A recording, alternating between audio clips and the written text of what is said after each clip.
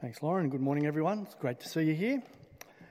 We're doing something a little different over the next 3 weeks. Usually what we do is we work on a little passage of Scripture and we unpack what the passage of Scripture is all about in its context and thinking through how it fits, like we have over the last number of weeks with the book of Genesis and thinking particularly about the story of Jacob. The next 3 weeks, what we're going to do is we're going to take it's a funny sort of deep dive into John chapter 14, verse 6. I'm the way, the truth and the life. So 3 talks, I'm the way, I'm the truth and I'm the life. And just thinking a little more deeply about some of the implications of what it means that Jesus is the way, or Jesus is the truth, Jesus is the life. And particularly if you're not yet at the place where you're a believer yet, or you haven't quite got to that point where you want to trust in Jesus, these, I hope, will help you think it through a little bit more. So out in YouTube land with all the people who watch us there and anyone who comes in here, and you might like to think and pray about people to bring along in the coming 2 weeks after this week. It's a bit late for this week, but think about that and how we might present the gospel, present the good news about Jesus being the way, the truth and the life to people that we know.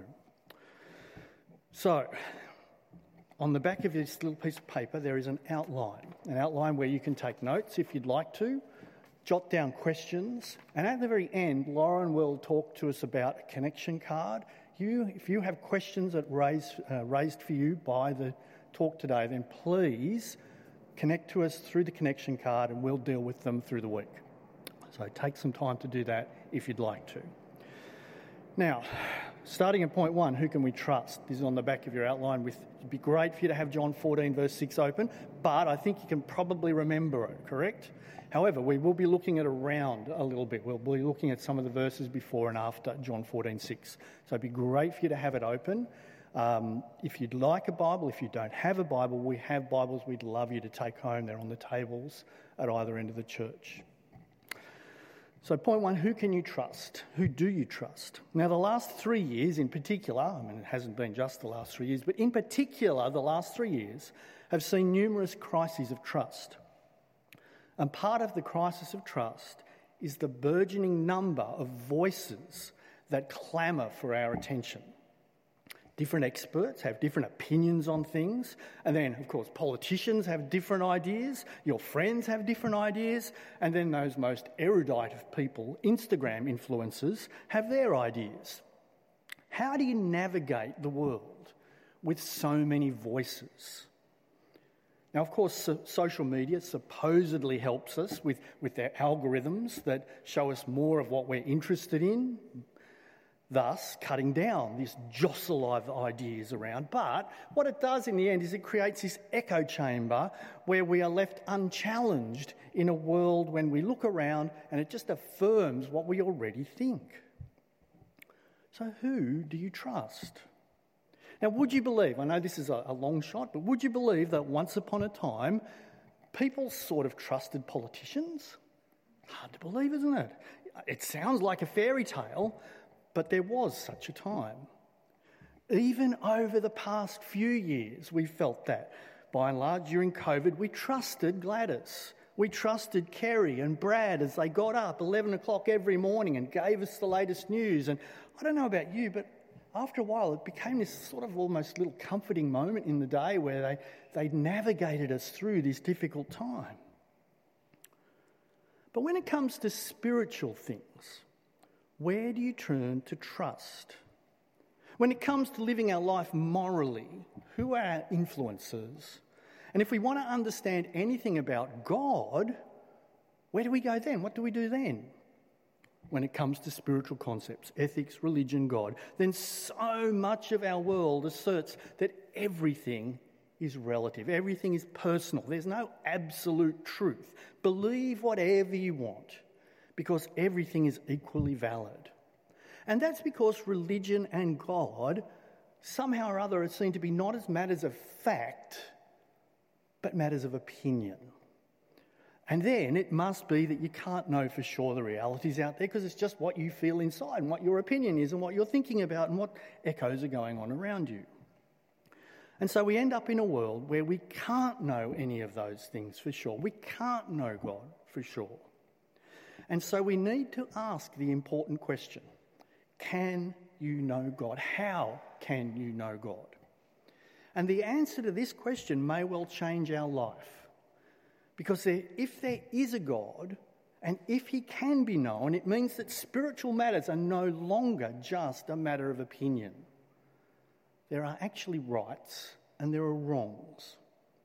You can't hold, for example, that there is no God, atheism.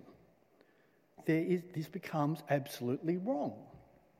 Or you can't hold that God may be there, but you can't know him. That's agnosticism. But what about other religions? Are they, as many say, just one God worshipped in different ways, or are they different gods? Are some or all of them wrong? And it must then depend on what God is like and how we know him. So how can we know God?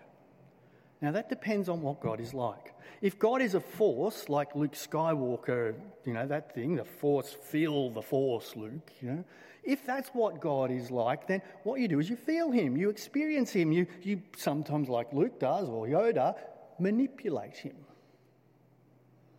And if God is a philosophical concept, then you may know God by thinking about it, by rationality, by going to a Philosophy 1 course at university or something like that. However, if God is a person, then you need to know him as you would know a person. And what is a person like?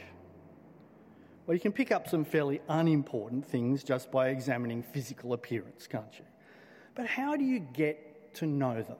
Now, all of you, I want you to think, put on your thinking caps really tight. I want you to really think hard now. Look at me. Everyone look at me. Thank you. What is my sister's name? It's not Lisa, right? My name's Simpson, right? How would you find it out?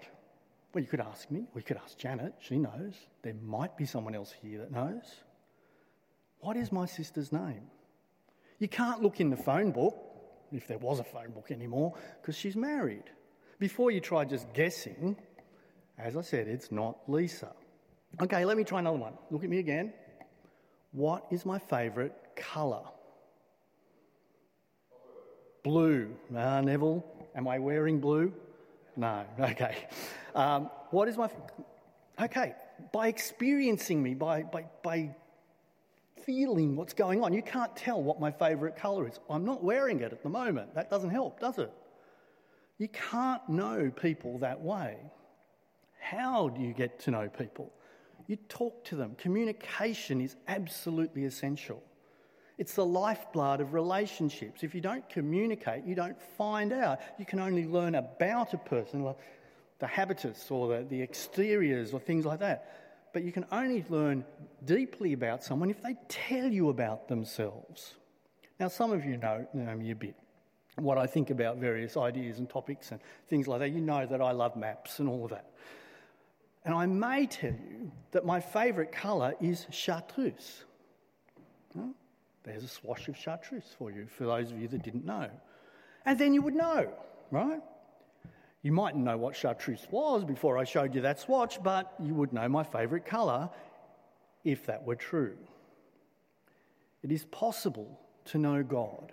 It is possible, especially if he is a person. That is, if he has a personality, if he has loves and hates and desires and relationships. And that is exactly what Jesus does for us. And so we turn to John chapter 14. John chapter 14, verse 5.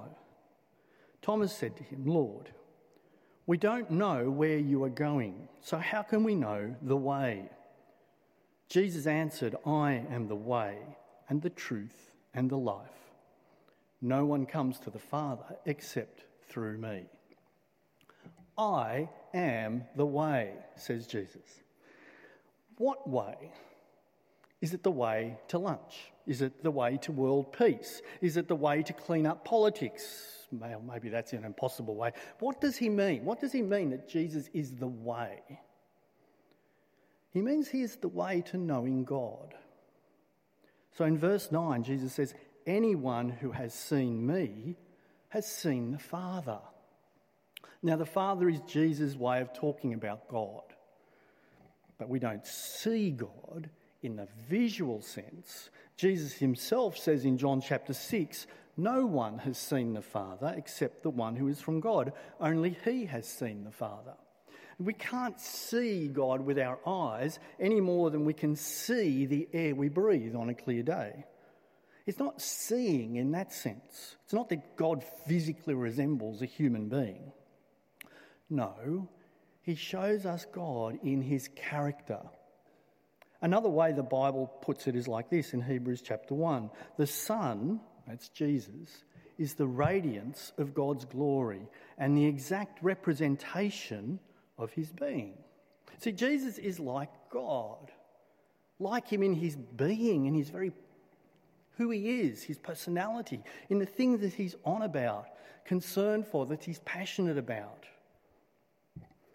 Now, when you say that a child is just like their parents, son like the father or daughter like the mother or whatever it might be, you don't necessarily mean just physical things, do you? There may be whole lots of different mannerisms or things that they talk about or turns of phrase or things like that you can see in the child that are from the parent. I must admit, every time I look at my grandson Nate, I think of my daughter Erin at the same age. So there's this physical thing, but there are also all these little habitual things that are going on that they're picking up from their parents. And if you're at the younger end of life, if you're someone who's under 20, how sick are you of being told that you are just like your mum or dad? Right? You're absolutely over it, aren't you? You see, Jesus fully reveals God. He exactly resembles God. So he's claiming something quite remarkable here. He's claiming that he reveals God to humanity. That if we want to find out what God is like, then we only have to look at Jesus. Now that's a big claim, isn't it? But it's even bigger than that. It's more than just an issue of seeing Jesus and so seeing God. He's not just like some divine photograph of God. It's about a relationship. If we know Jesus, if we relate to Jesus, then we know God. We relate to God. Our relationship, our understanding, our attitude to God all depend on our attitude to Jesus. Jesus is claiming exclusivity here. He is not a way, he is the way. He's not just one among many ways of knowing God. He is quite explicit. No one, he says, no one comes to know God unless they come to a relationship through Jesus. See, it's true that humans by themselves can't cope, can't manage communication with God, can't manage knowing God by themselves. But God, because he's God, he can communicate with us. Because God has reached down into this world in Jesus Christ. He has walked amongst us, as it says in John chapter 1, full of grace and truth. You see verse 10 of chapter 14? Don't you believe that I am in the Father and that the Father is in me? The words I say to you, I do not speak on my own authority. Rather, it is the Father living in me who is doing his work. Jesus is telling us of his unity with God, of his personal identification with God. You see, our way to know God is Jesus. Jesus is God come on earth in human form. Paul puts it like this in Colossians chapter 1. For God was pleased to have all his fullness dwell in him. All God's fullness dwell in Jesus. Everything that we can know about God is to be found in Jesus. Any other conception of God is at best a misconception, and at worst, a deception. And however we look at it, however you want to reframe it, it's not a proper representation of the God who is there. You see, there's this identity of person between Jesus and God. And Jesus himself tells us that that this appears in two ways. First, he says the things that God says. They are not just his opinion or idea. Again, in John chapter 14, the words I say to you, I do not speak on my own. Rather, it is the Father living in me who is doing his work. See, what Jesus said is God at work. They're not just his own. They are the very words of God. Jesus and God are at such a unity that their words are the same words. They think the same thoughts. They say the same things.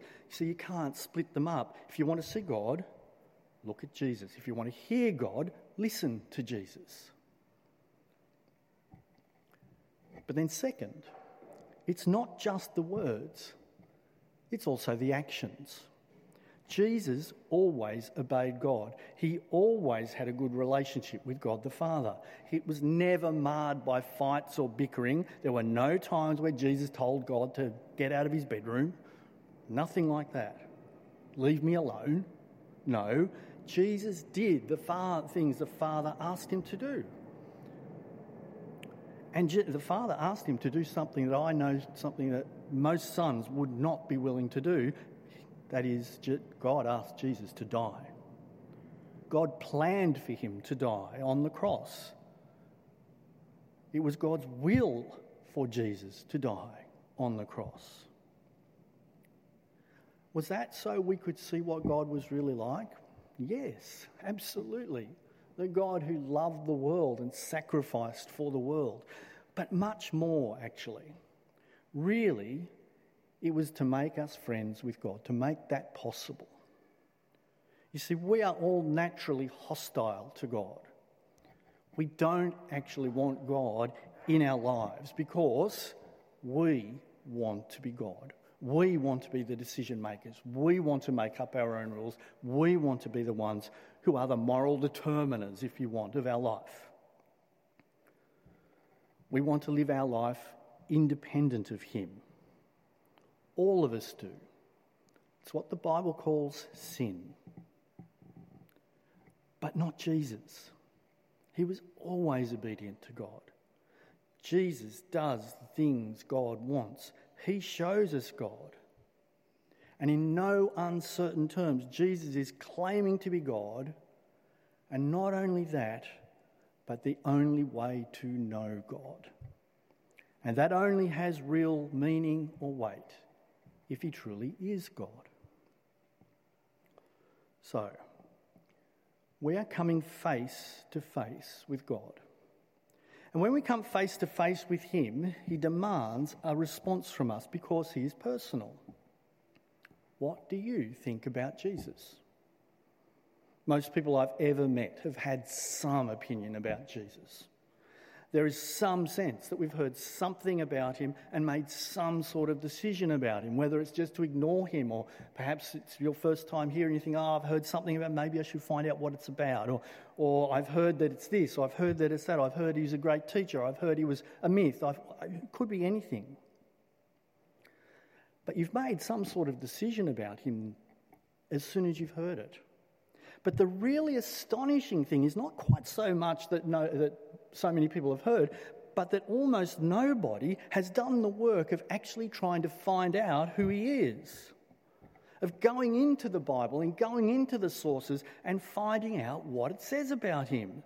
So few of us have actually read a significant part of the Bible as adults, and yet we've made up our mind about him. Do you see what that means? That means that for so many people, we've made the most important decision in all of our life, the decision about God, based on hearsay, based on what you might have heard as a child, or what your parents told you, or what your peers told you, based on the media, or worst of all, based on the movies. So what do you think about Jesus and why do you think it?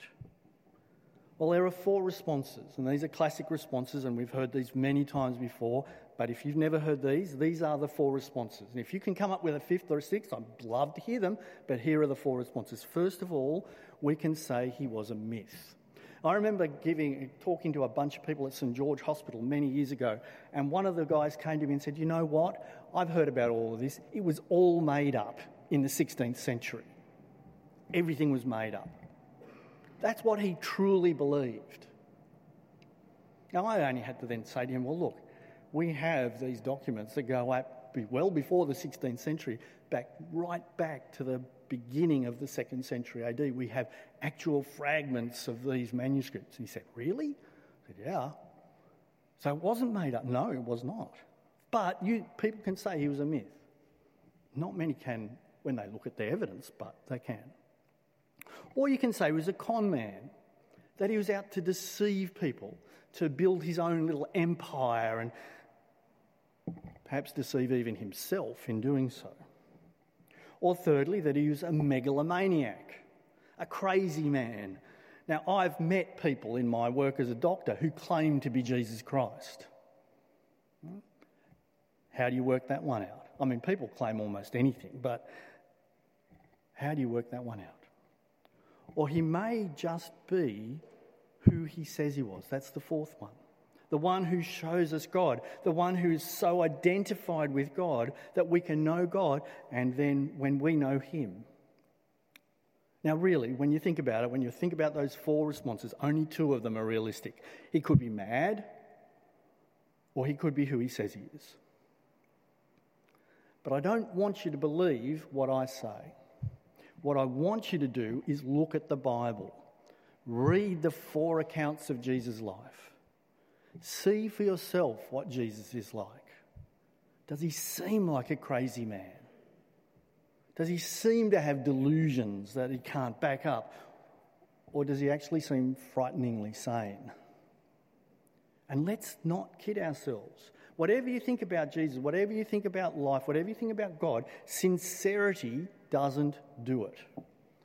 You can be, and I have been, sincerely wrong. I remember standing in a street in Christchurch. I was off hitchhiking in New Zealand with my best friend at the time.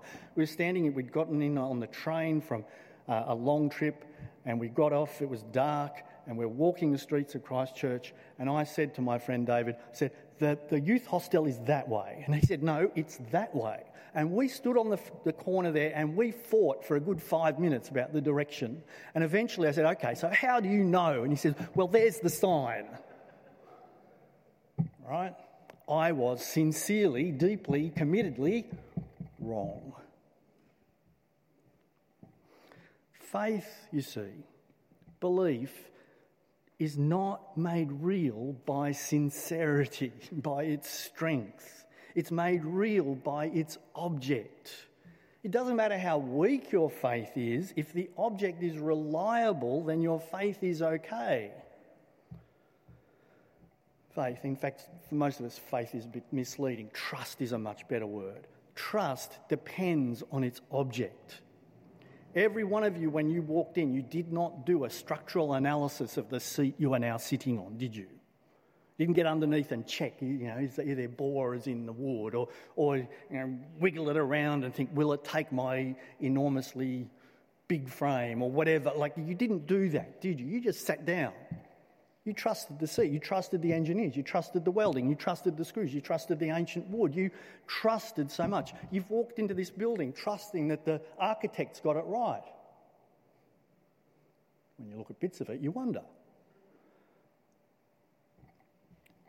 Real faith is what we put our trust in, you see. Not about how strong it is. But real faith is also shown in the way it works out in life. Now, if I said to you, there's a fire in the building right now. This is in an illustration. There is no fire in the building. Right? If I said to you, though, there is a fire. If Lauren suddenly got up and said, there's a fire in the building, everyone get out. If you stayed in the building, you didn't believe it, did you?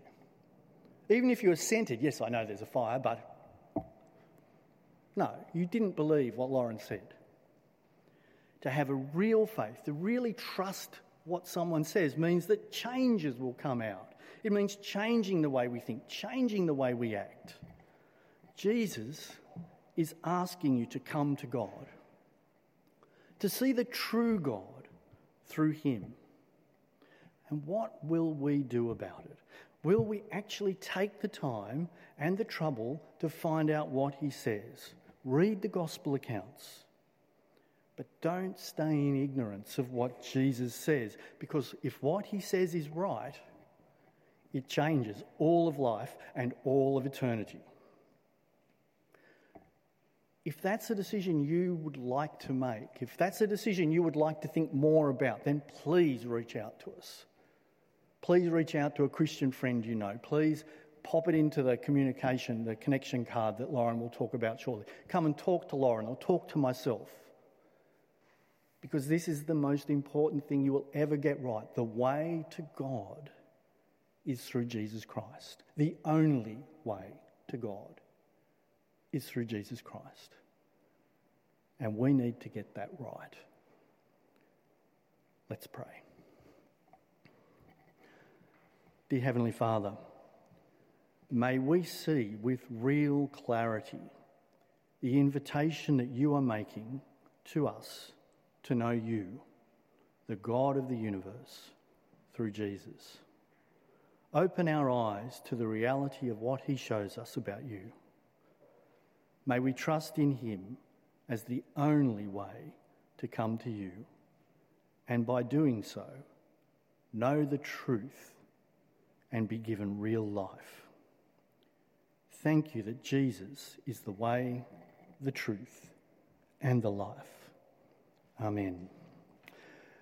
Next week, we'll be looking at Jesus as the truth. You might like to be praying for friends that you know. You might like to point them to the talk on YouTube, or you might like to bring them along to church. But you might like, even more importantly, to look for opportunities to speak to them about the truth that is Jesus Christ.